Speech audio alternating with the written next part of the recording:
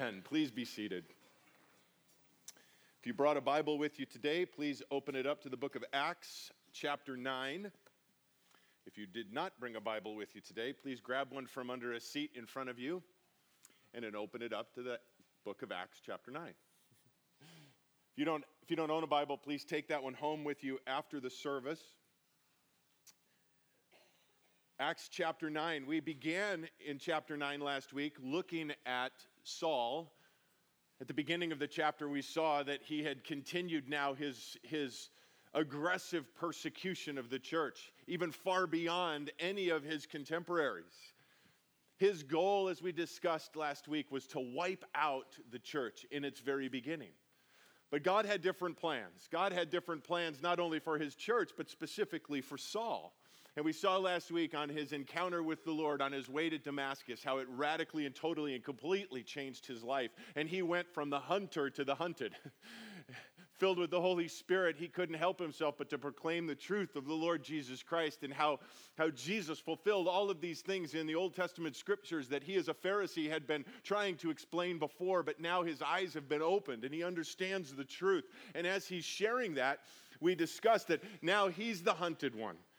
Several times during the next few days, weeks, months, his life was threatened.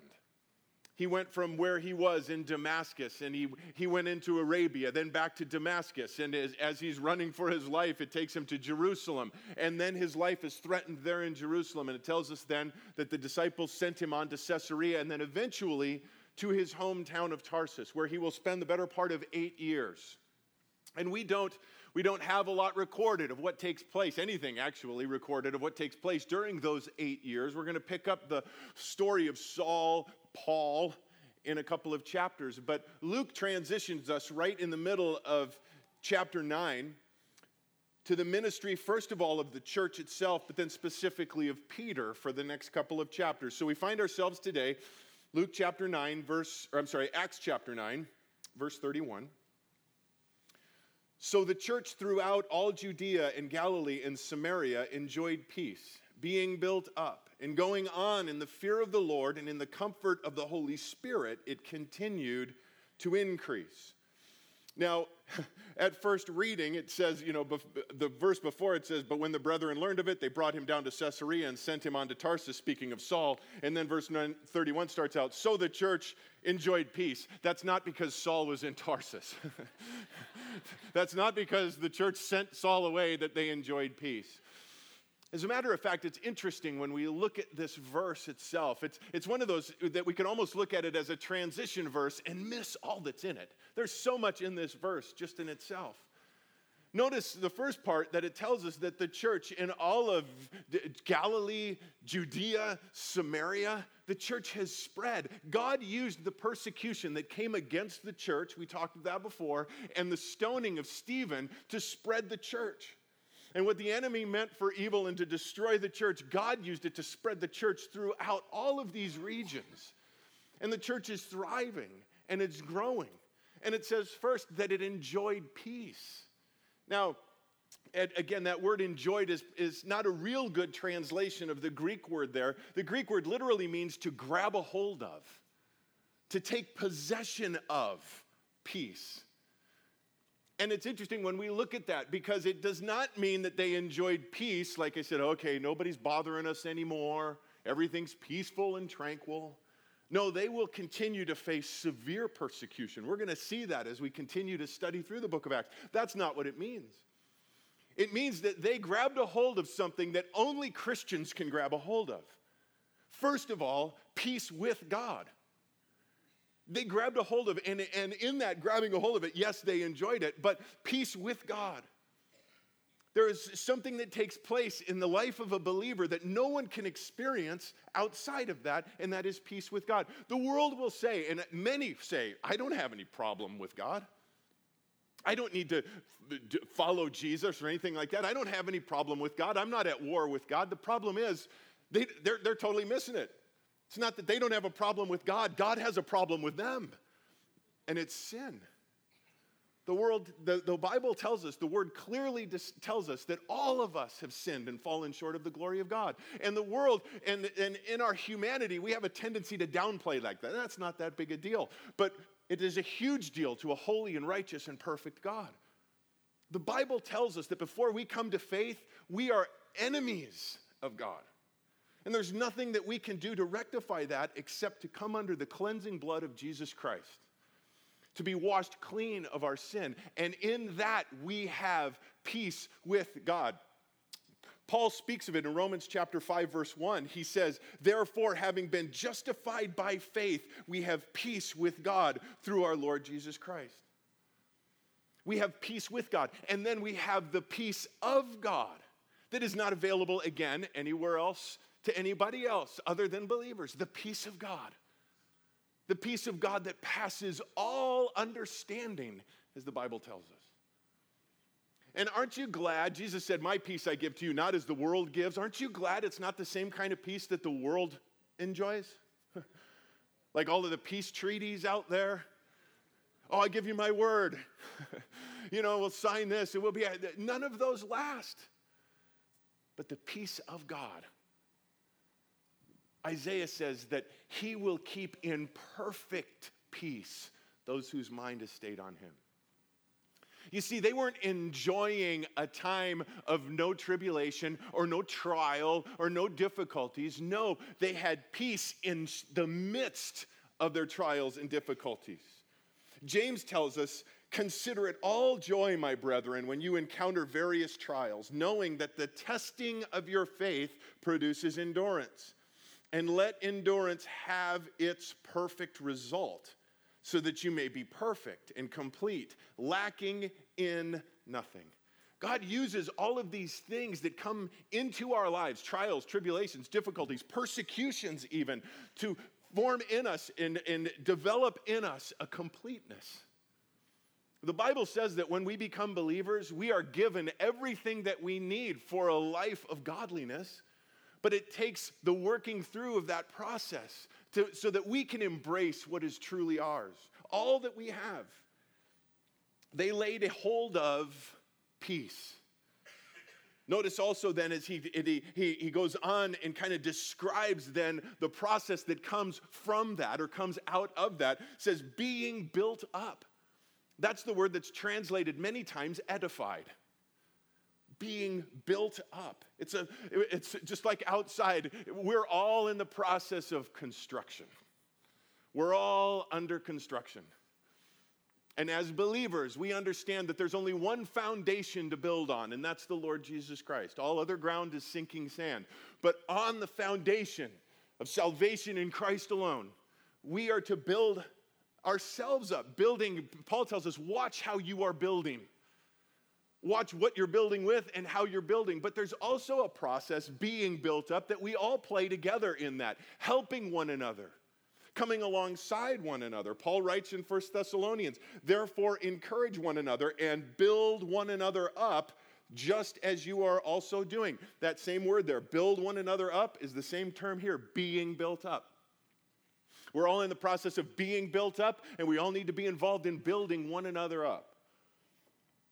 I like this too. The next part he talks about going on. Another huge part of our walk with the Lord Jesus Christ. The walk that we have, the Bible uses illustrations of, a building being built up, a walk or a journey or a race that we are on. And if we are going to do this well and do it right, we need to go on. So many people get stuck in their walk because they refuse to move forward or they continue to look back. Paul said, I'm not going to look back anymore.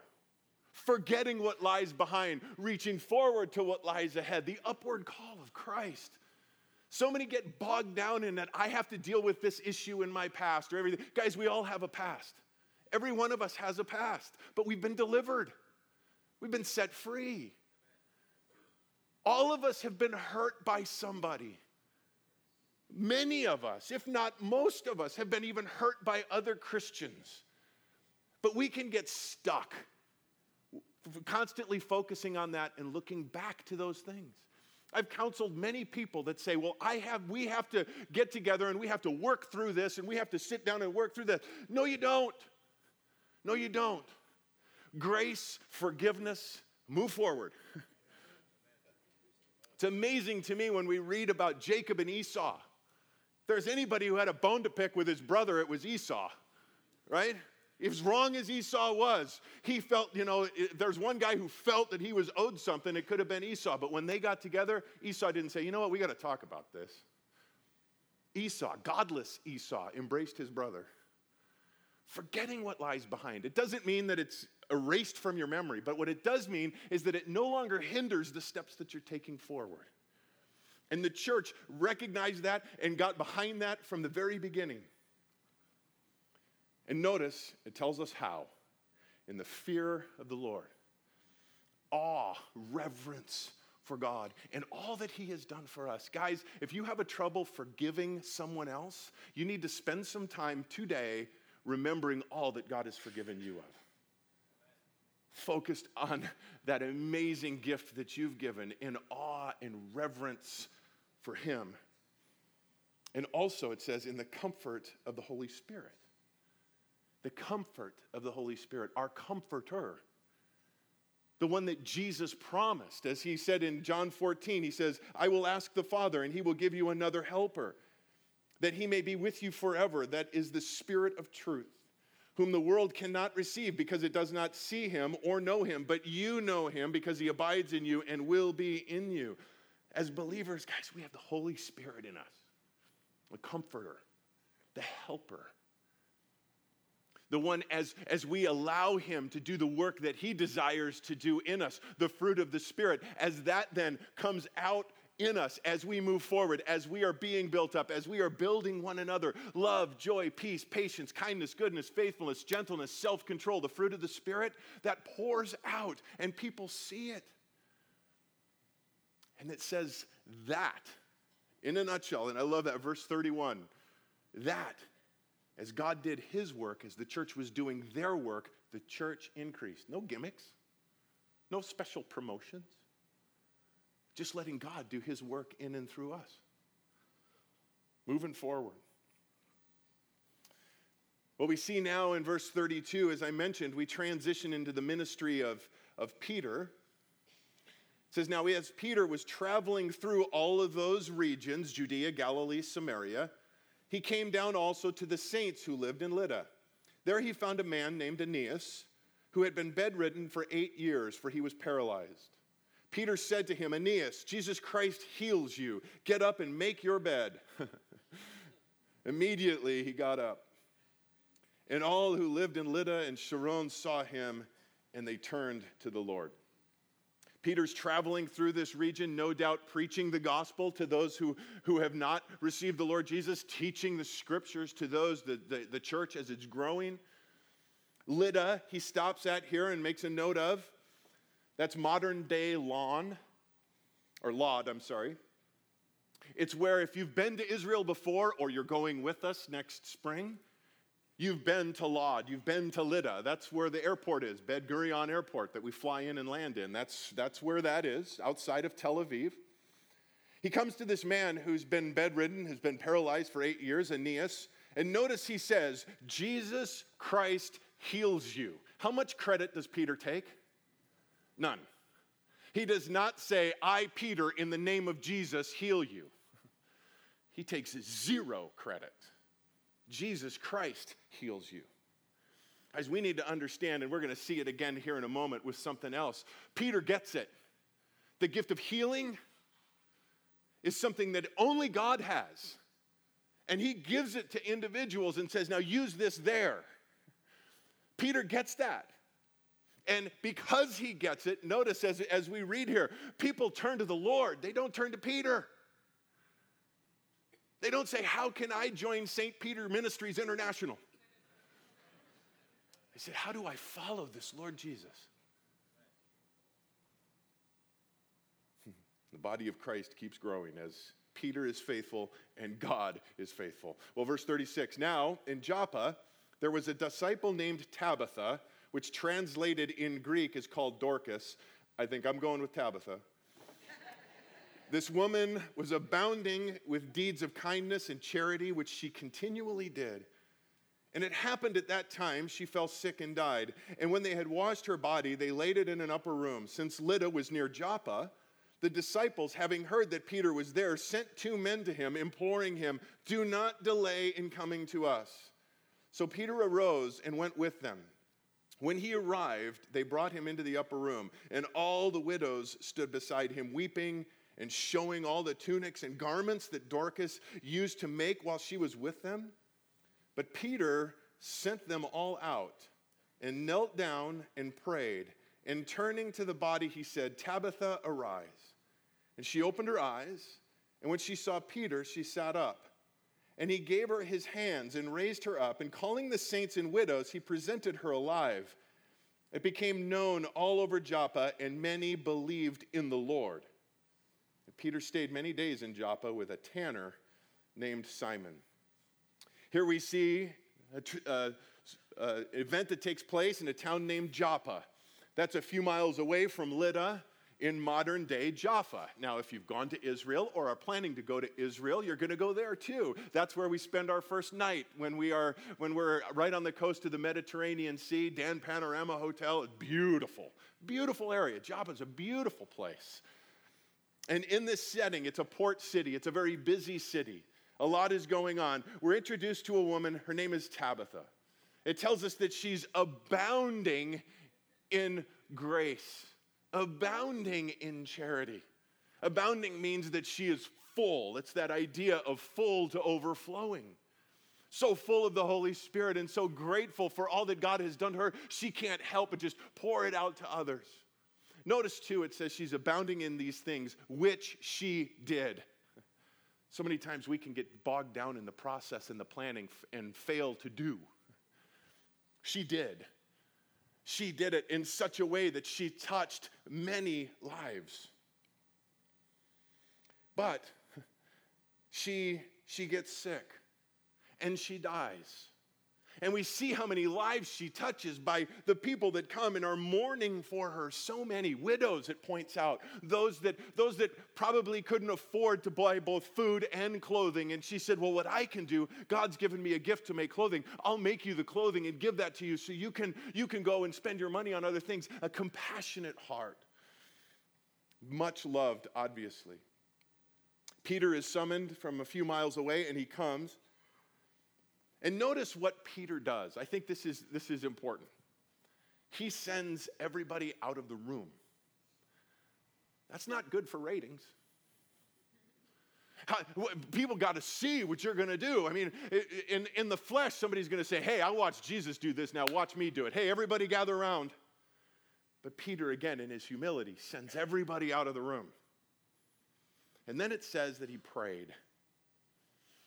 And as I try to do every time that I'm about to just put in my thoughts on things, this is not, what I'm about to say is not recorded for us. But I wonder what Peter prayed. I wonder how he prayed.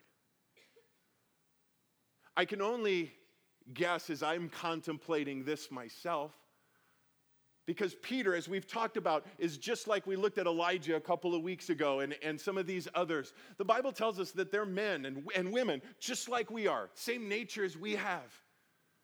So when I think about that, I can put myself in a place like Peter is.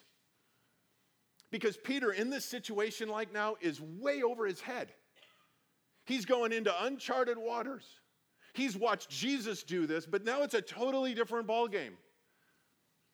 And I put myself in that position because I'm going to let you in on a little something. I'm way over my head in what I'm doing.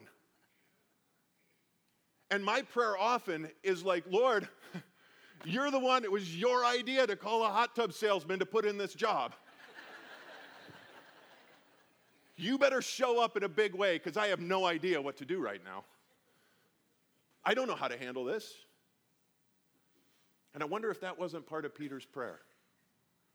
It tells us that he knelt, but I wonder if that's after he paced the room a couple of times. Lord, you're the one who called this poor fisherman. I don't have any training in this. What am I going to do now? I don't know. Could be. I say that, though, because I know there's probably many of you sitting out there, and as the Lord calls and lays something on your heart, you're saying, I can't do that. I'm just a fill in the blank.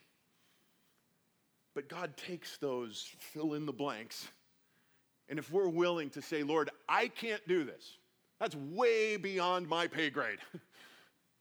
But you can through me if you choose to. I want to challenge each of you that are wrestling with something right now that the Lord's laid on your heart and you don't feel qualified to do. I'm going to confirm, you're not qualified. But He is.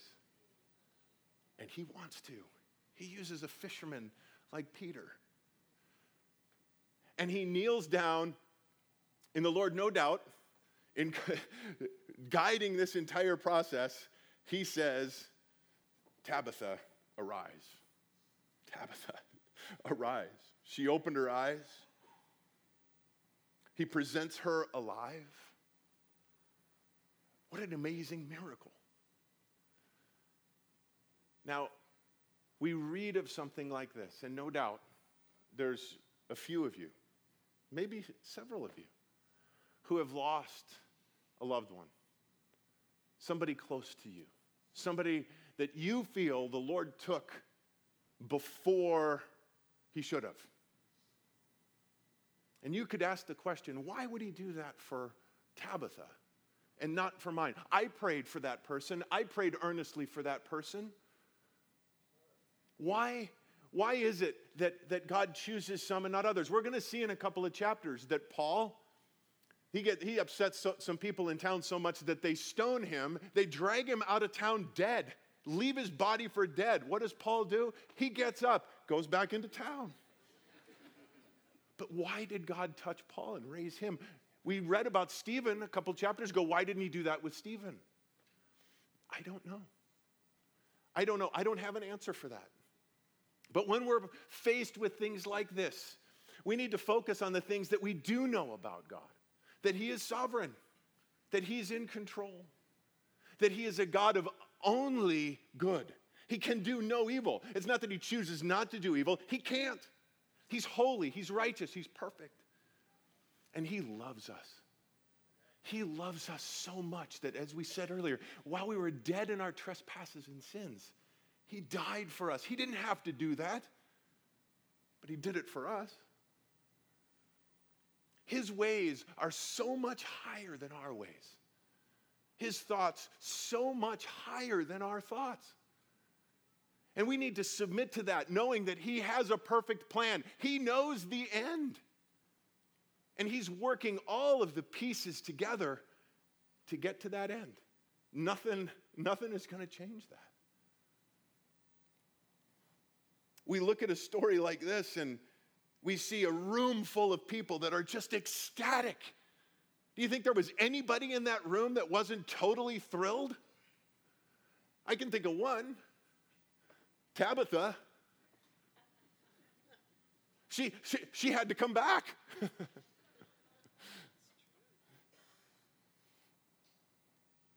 But God is a sovereign God, a loving God. Can never lose sight of that. Tells us as we close out this section, Peter stayed many days in Joppa with a tanner named Simon. Interesting, he would stay with a tanner. A tanner was someone who dealt with dead animals, skinning them, using their skins and other body parts for things. That was an unclean profession. And Peter chooses to stay with him while he is there. I wonder if that was directed by the Lord, because we're going to see how the Lord is going to move Peter in a process as we get into chapter 10. I wonder, because a tanner was the one that made wineskins, I wonder if Peter saw some wineskins hanging on the wall thinking, I remember when Jesus said, can't put new wine into old wineskins, setting up our next chapter, chapter 10. Now there was a man at Caesarea named Cornelius, a centurion of what was called the Italian cohort.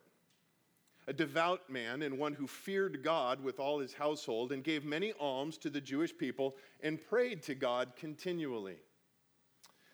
One day, while he was praying, as it tells us in verse 30, he was praying at this time. At the 9th hour of the day, he clearly saw a vision, an angel of God who had just come in and said to him, Cornelius.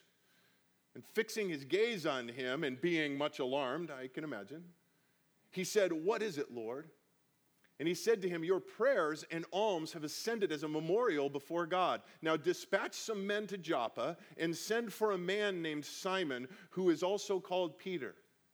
He is staying with a tanner named Simon, whose house is by the sea.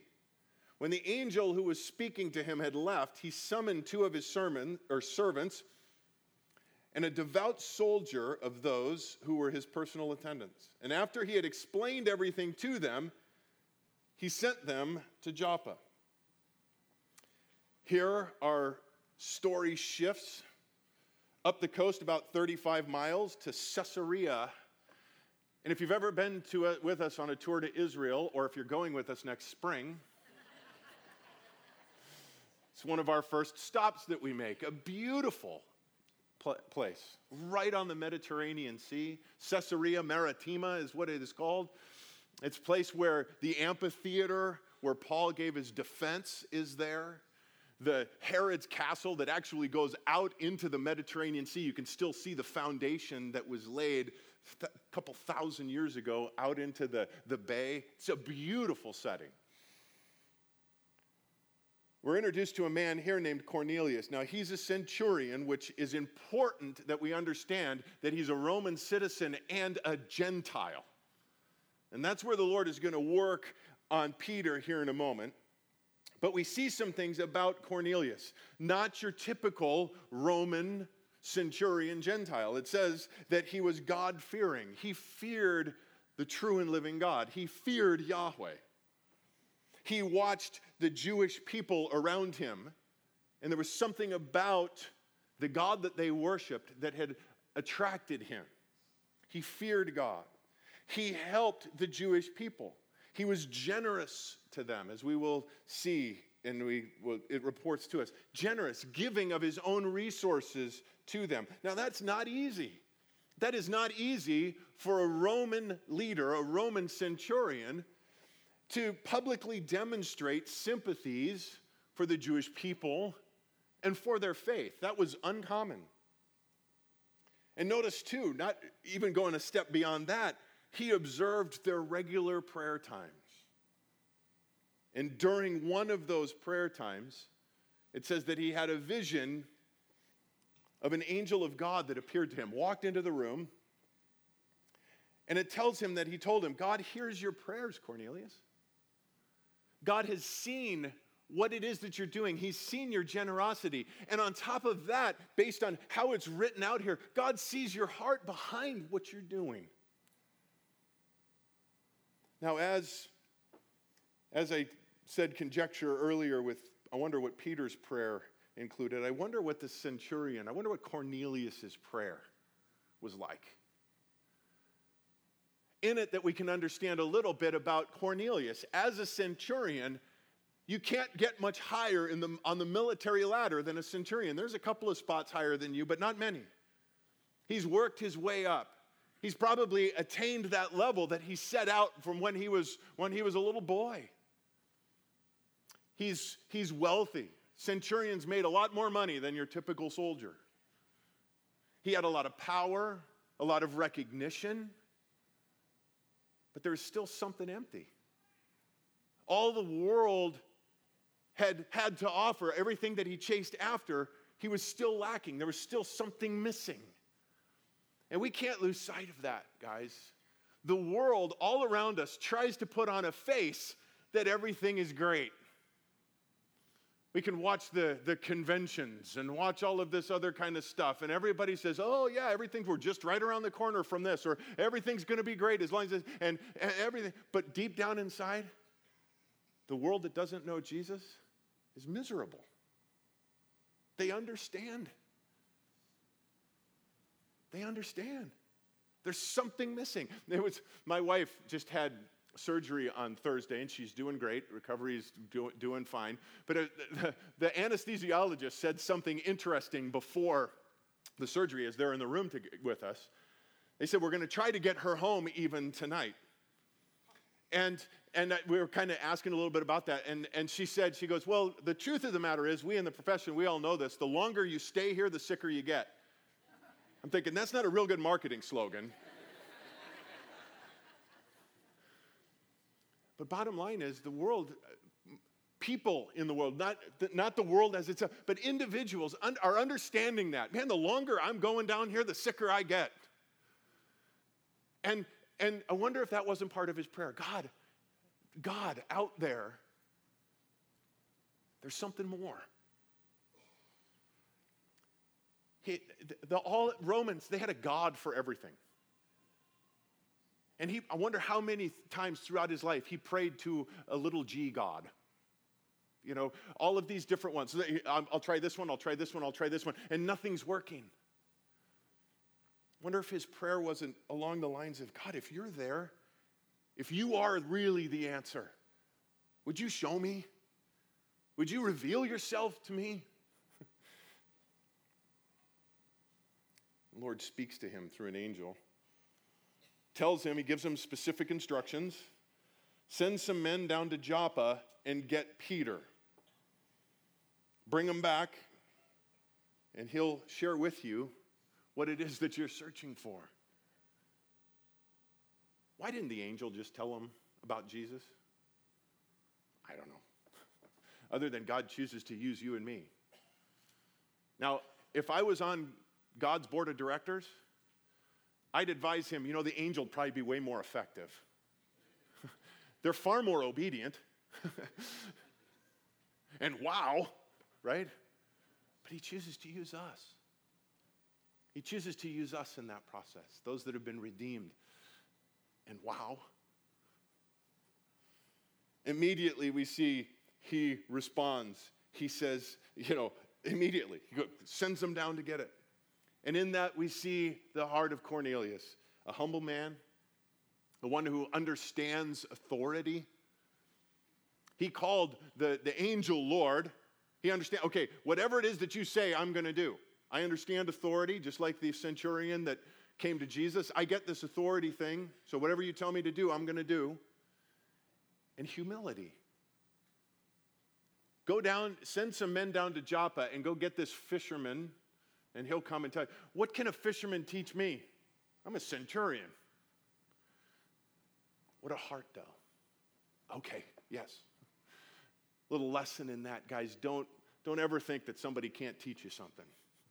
God will use our kids, use people that we know more than to bring truth to us. Never think that you've reached a point where you can't be taught by somebody else. Well, I like this again, too, as I'm thinking through. Wonder what was going through the minds of these men that are sent now down to Joppa. It doesn't tell us, but I can think of one question that I'd be thinking while I'm walking. What if he doesn't want to come? What are we going to do if he says no? I mean, the soldier might say, well, I'll take care of that. But what is he going to do if he says no? Well, again, God's sovereignty, God's providence, God's hand, because what they didn't know is God's working on the other side already. And it tells us in verse 9, on the next day, as they were on their way and approaching the city, Peter went up on the housetop about the 6th hour to pray. But he became hungry and was desiring to eat. But while they were making preparations, he fell into a trance. And he saw the sky opened up and an object like a great sheet coming down, lowered by 4 corners to the ground. And there were in it all kinds of 4-footed animals and crawling creatures of the earth and birds of the air. A voice came to him, "Get up, Peter, kill and eat." But Peter said, "By no means, Lord, for I have never eaten anything unholy and unclean." Again, a voice came to him a second time, "What God has cleansed, no longer consider unholy." Peter, observing this time of prayer the next day, he grows hungry, so he probably calls down, so they start some lunch preparation, and he continues to pray. And it tells us now that he sees this vision of a large sheet that comes down from heaven, and as it is opened up before him, We can tell by his reaction, it's full of unclean animals. Animals that were considered unclean based on the Levitical practices and dietary laws that were set up in the Old Testament. And that's one thing, but then the Lord specifically says to Peter, "Rise, Pete, kill and eat." Can you imagine what's going on through his head?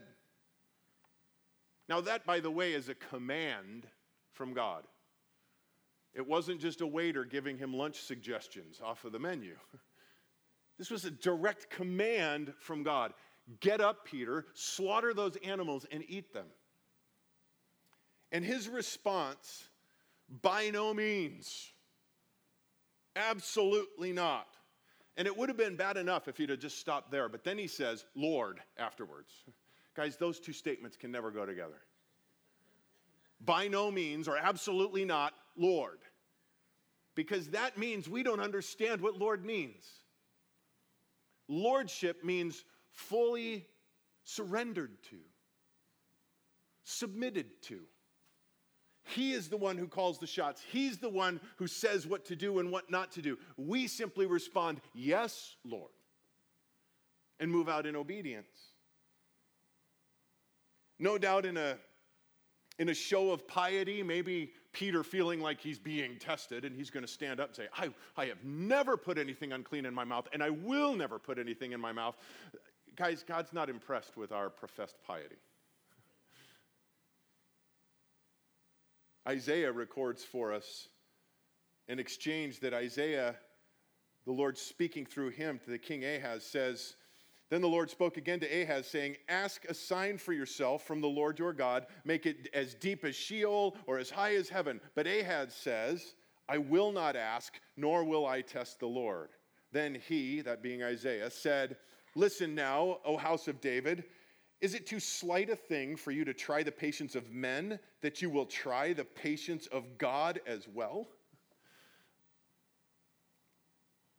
We can easily get caught up in this idea that in our piety, we will not cross certain lines, even if the Lord clearly is telling us that this is where he wants us to go. Legalistic pride, lack of faith, putting God in a box, saying God would never ask me to do that or whatever. God clearly rebukes Peter. What God has cleansed, no longer consider unholy. What God has cleansed. And in that, no doubt Peter coming face to face with the fact that, again, the blood of Jesus has changed everything.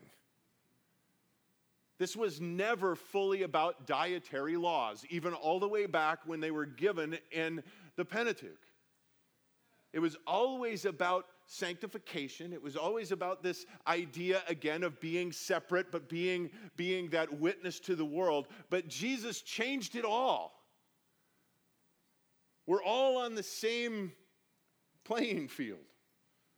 We're all cleansed the same way by the blood of Jesus. And what God has cleansed, it's not up to us to say it's unclean. In verse 16, it says, This happened 3 times, and immediately the object was taken up into the sky. That in itself makes me chuckle a little bit. It happened 3 times. The same process went through 3 times. Peter's thinking, I wonder if he's trying to tell me something.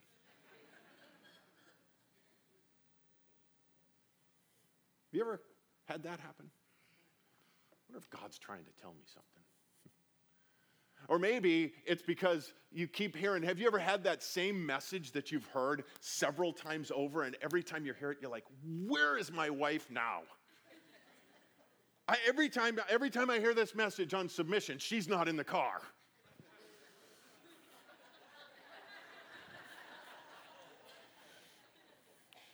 Or where is my husband now? I'm in the car all the time. I'm driving around, and here's this message on forgiveness again. Where is he? Somebody shared with me this week that they were in a class that was taking place over a few days, and every time driving to and driving back and during their breaks, They kept on hearing a message, and their favorite pastor on the radio, David Jeremiah, it was the same one, and she heard the same message several times, and it was on forgiveness. And finally she said, I wonder if God's trying to tell me something. The next time you hear that message, guys, that's about submission and you want your wife to hear it, stop and listen. It's for you. Ladies, forgiveness, whatever. I'm not trying to single out here. Listen. God has a message for all of us. He wants to continue to mold us and shape us.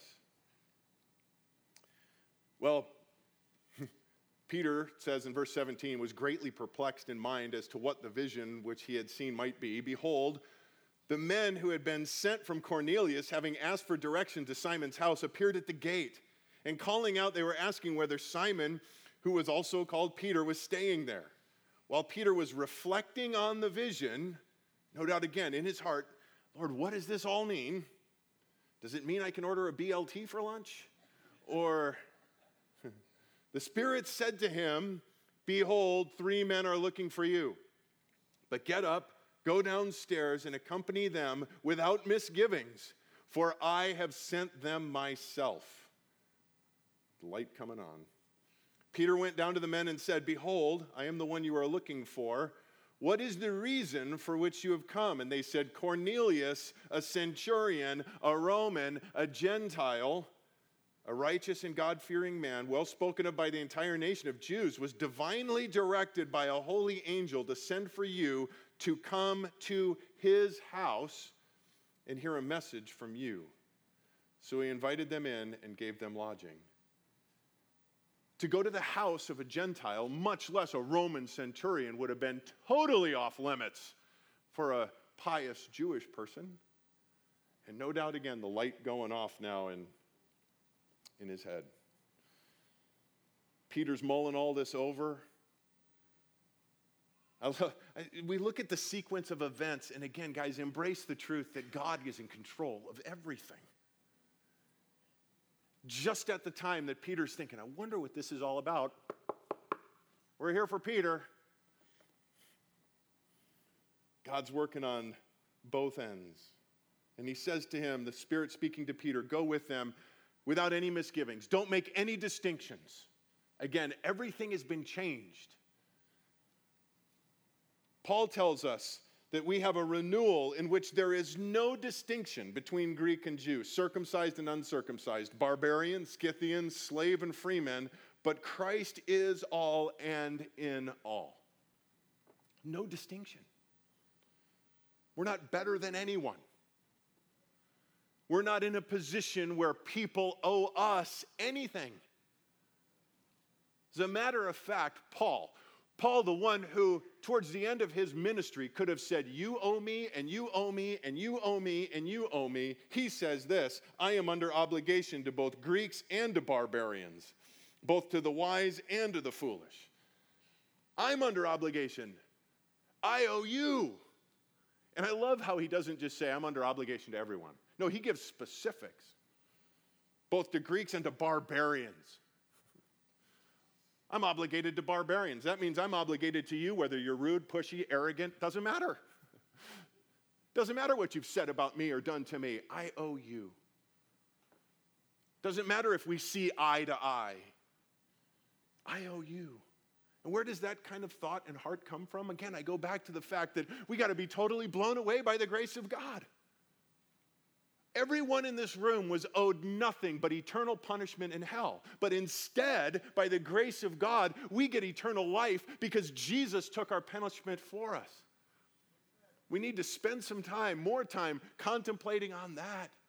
And then we realize, man, I owe everybody.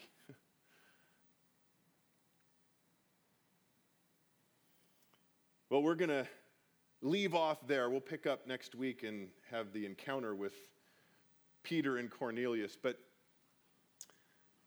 just as kind of a closing couple of thoughts on this whole thing, pulling it all together, if you would.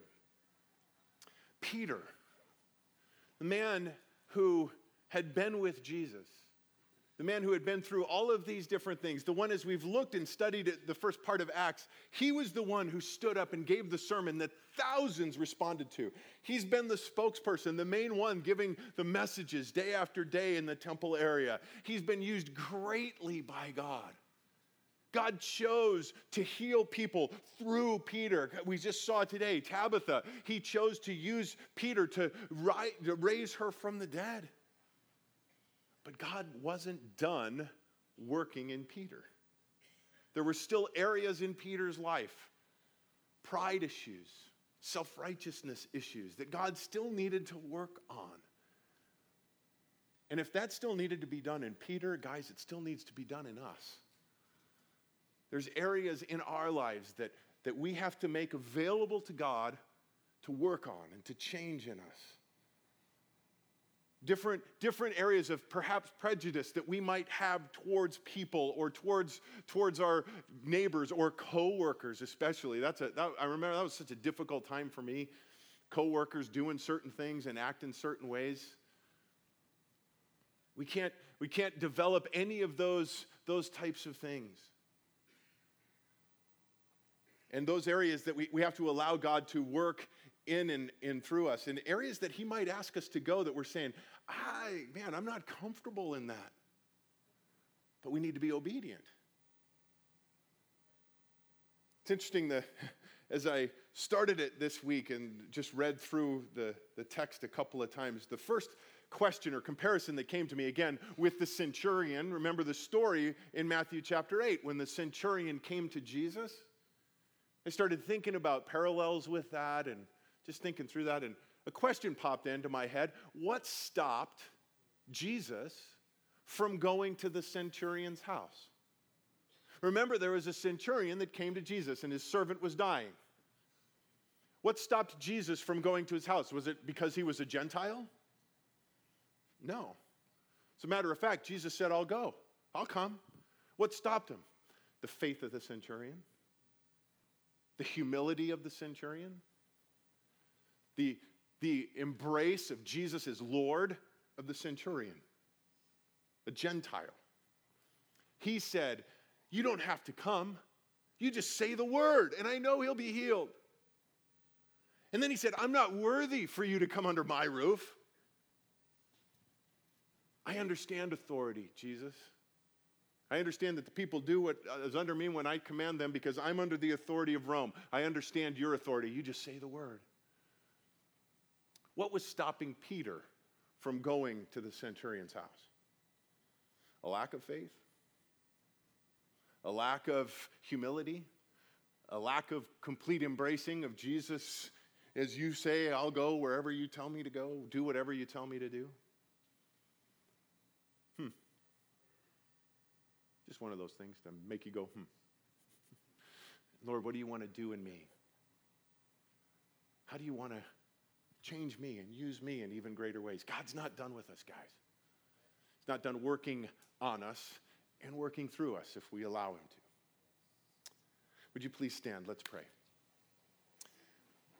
Lord, we thank you. We thank you for your word. We thank you for this story that we have in front of us today. And like always, Lord, just amazed that something that took place a couple thousand years ago in a culture on the other side of the world, Lord, is so applicable and practical for us today. Lord, we're challenged as we see how you were working in the early church and how they responded to you working in them. How they grabbed a hold of what it is that you were giving to them. How they embraced and enjoyed peace. Peace with you. The peace that only you provide. Lord, how they were being built up, but Lord, also building one another up, moving forward. Lord, we thank you that it's your desire to continue to do that work in your church today that we are a part of. Lord, we thank you for the redeeming and cleansing work that you have done in each of us. And Lord, our desire is that we move forward in the sanctification process. If you're here today and you have never accepted Jesus as your Lord and Savior, but you understand, as that centurion did that we talked of today, that the world really does not have anything to offer. You've chased after things, you've gone after what the world says will satisfy, but you know it's empty. And you want to know that your sins are forgiven. You want to experience this peace. You want to know what it means to have eternal life. There's only one way, and that is to come through Jesus today and accept the free gift of salvation that he offers, because he died to give that to you. And if that's you, you simply go before him in your heart and you say, God, I know I'm a sinner and I need a Savior. Jesus, I believe you're that Savior. I believe that you died for me. So right now I invite you to come into my life. Would you cleanse me of all of my sin? Would you wash me? Would you give me that peace, the peace that passes understanding? Give me that eternal life. Lord, we thank you that it is simply a matter of faith. And Lord, as we continue to walk this road that you placed before us, we ask that you strengthen our faith. As we worship you now, Lord, would you continue to do that work in our hearts? Thank you.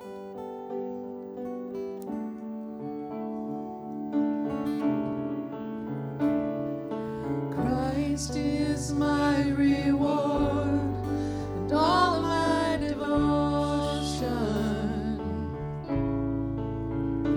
Now there's nothing in this world that could ever satisfy. Through every trial, my soul